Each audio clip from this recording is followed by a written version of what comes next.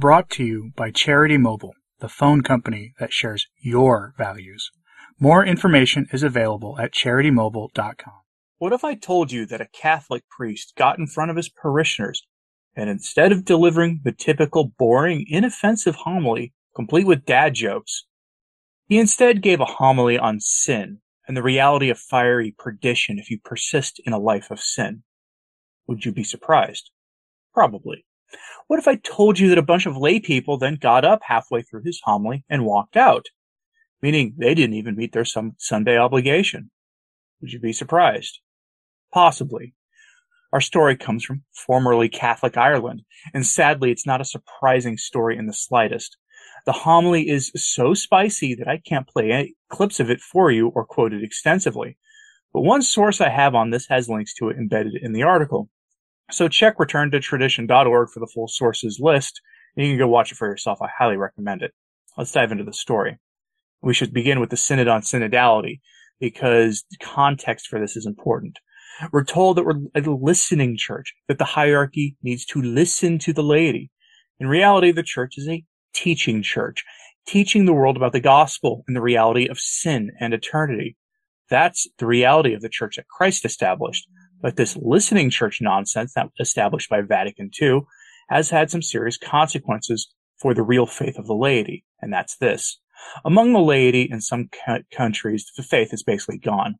Over on Twitter, which doesn't look like it's going to change at all, even under the new ownership, by the way, the Lepanto Institute was responding to Cardinal Gratia's comments about how the church promoted evil images because it's a listening church. Lepanto hammered them, saying, quote, "We are a listening church. We are listening. We are not taking positions on anything." And that's a true assessment. Since when does the church listen to heresy and grave immorality? Since when does the church refuse to renounce sin and preach repentance? This is a disgusting response. End quote. Again, those were a response to Cardinal Gratia's statement. And it's a good question that they asked, and keep in mind those in mind as we look at formerly Catholic Ireland. From LifeSite News, we get the story of the priest who dared to speak the truth. The priest is Father Sean Sheehy, who was a visiting priest at a pretty typical Novus Ordo parish. He gave a fiery sermon on sin and eternity, condemning all the sins the world wants the church to normalize. Sins that the Irish have passed the legalization of by public consent in the past few years. The priest warned them that continued support of these sins has eternal consequences, and he called them to repent. For his bravery, his bishop punished him severely. From the article, quote, Father Sean Sheehy delivered a sermon over the past weekend while filling in for the parish priest of St. Mary's Church in Listowel Parish in the Diocese of Kerry. What is so sad today is that you rarely hear about sin, but it's rampant, stated Sheehy. It's rampant.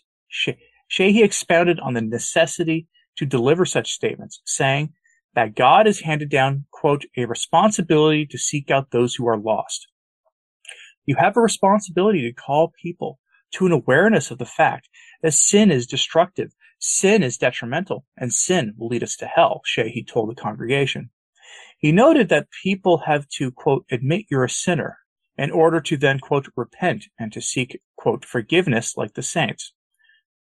There are people who won't like to hear what I'm saying, Sheehy observed.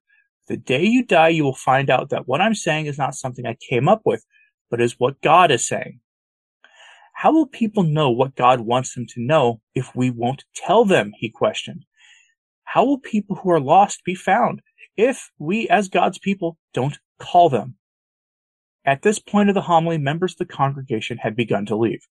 The Independent reported that around 30 people left the church in protest at the homily.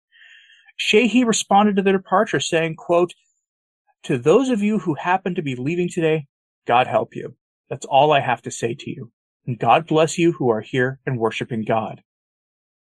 After the priest's homily caused consternation among the media, Kerry's Bishop Ray Brown issued a statement on November 1st, roundly condemning Sheehy for his outlining of Catholic teaching. Quoting his super brave bishop directly here, I am aware of the deep upset and hurt caused by the contents of the homilies in question delivered over the weekend, began Brown. I apologize to all who were offended. The bishop further falsely stated that Sheehy's views were not Catholic, "The views expressed do not represent the Christian position," he declared. "The homily at a regular weekend parish mass is not appropriate for such issues to be spoken of in such terms. I regret that this has occurred while a parish pilgrimage to the Holy Land is taking place." End quote. Check that again. The bishop said that the priest's words were not Catholic. Fact check false. The bishop's response is not Catholic. The priest actually did the Catholic thing and warned people that continuing in sin would have dire consequences. His response was not the modernist response. And those are two very different things. The LifeSite article goes on to enumerate all the ways the bishop's response is not the Catholic response, but you probably already know what those are because they just quote the modern catechism. This begs a lot of questions, including a basic one. Is the bishop in question even Catholic?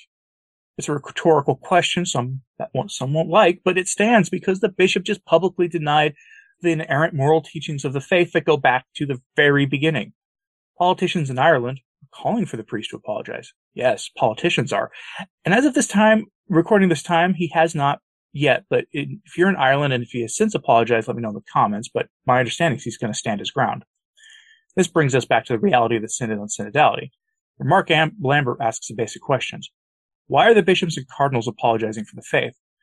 When asking about Cardinal Grech saying the church is a listening church, probably the most gross terms in the church today, and thus he's denying the most basic aspects of the church teaching, Mr. Lambert says something that needs to be said. Quote, "It also begs a question. Why are cardinals listening to the extent where they then literally promote ideas which are fundamentally at odds with Catholic anthropology?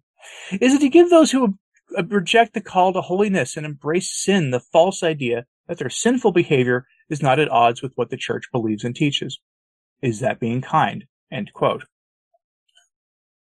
I could ask that same question of the Irish bishops who have sidelined the good priest who dared to, teach the faith in a country that has left the faith and is in the process of outlawing public expressions of the faith.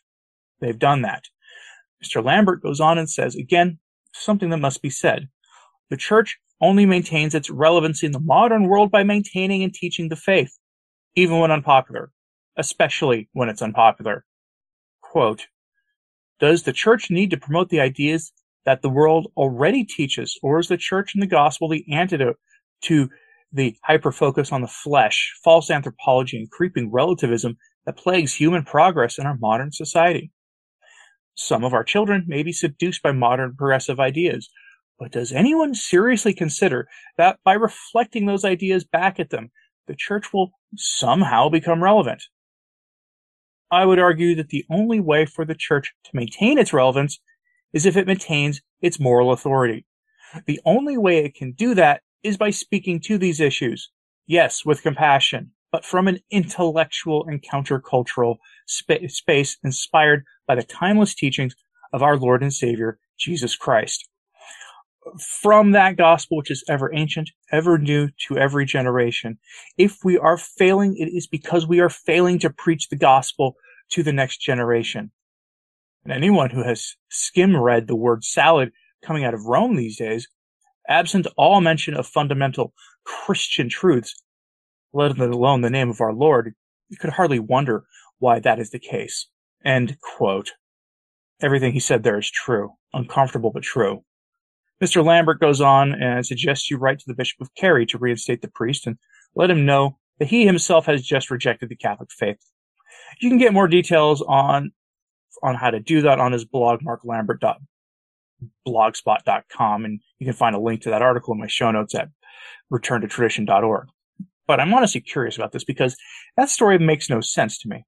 Then again, I'm not a modernist, nor am I a bishop without a spine who is so afraid of the monstrous Irish state that I'm willing to throw one of my brave priests under the bus just to appease Caesar.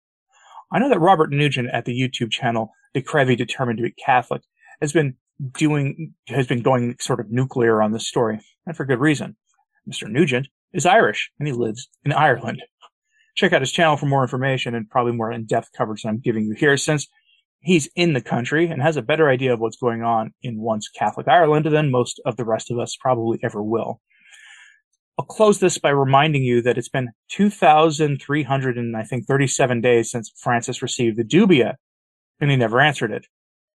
Mors Laetitia is central to this problem, because in that document, Francis tossed out the gospel truth about the nature of the marital sacrament, and by extension, of the morality of the flesh, making everything in the moral deposit of the faith fair game for the world to twist into its own image, and for heretic bishops to twist into the world's image.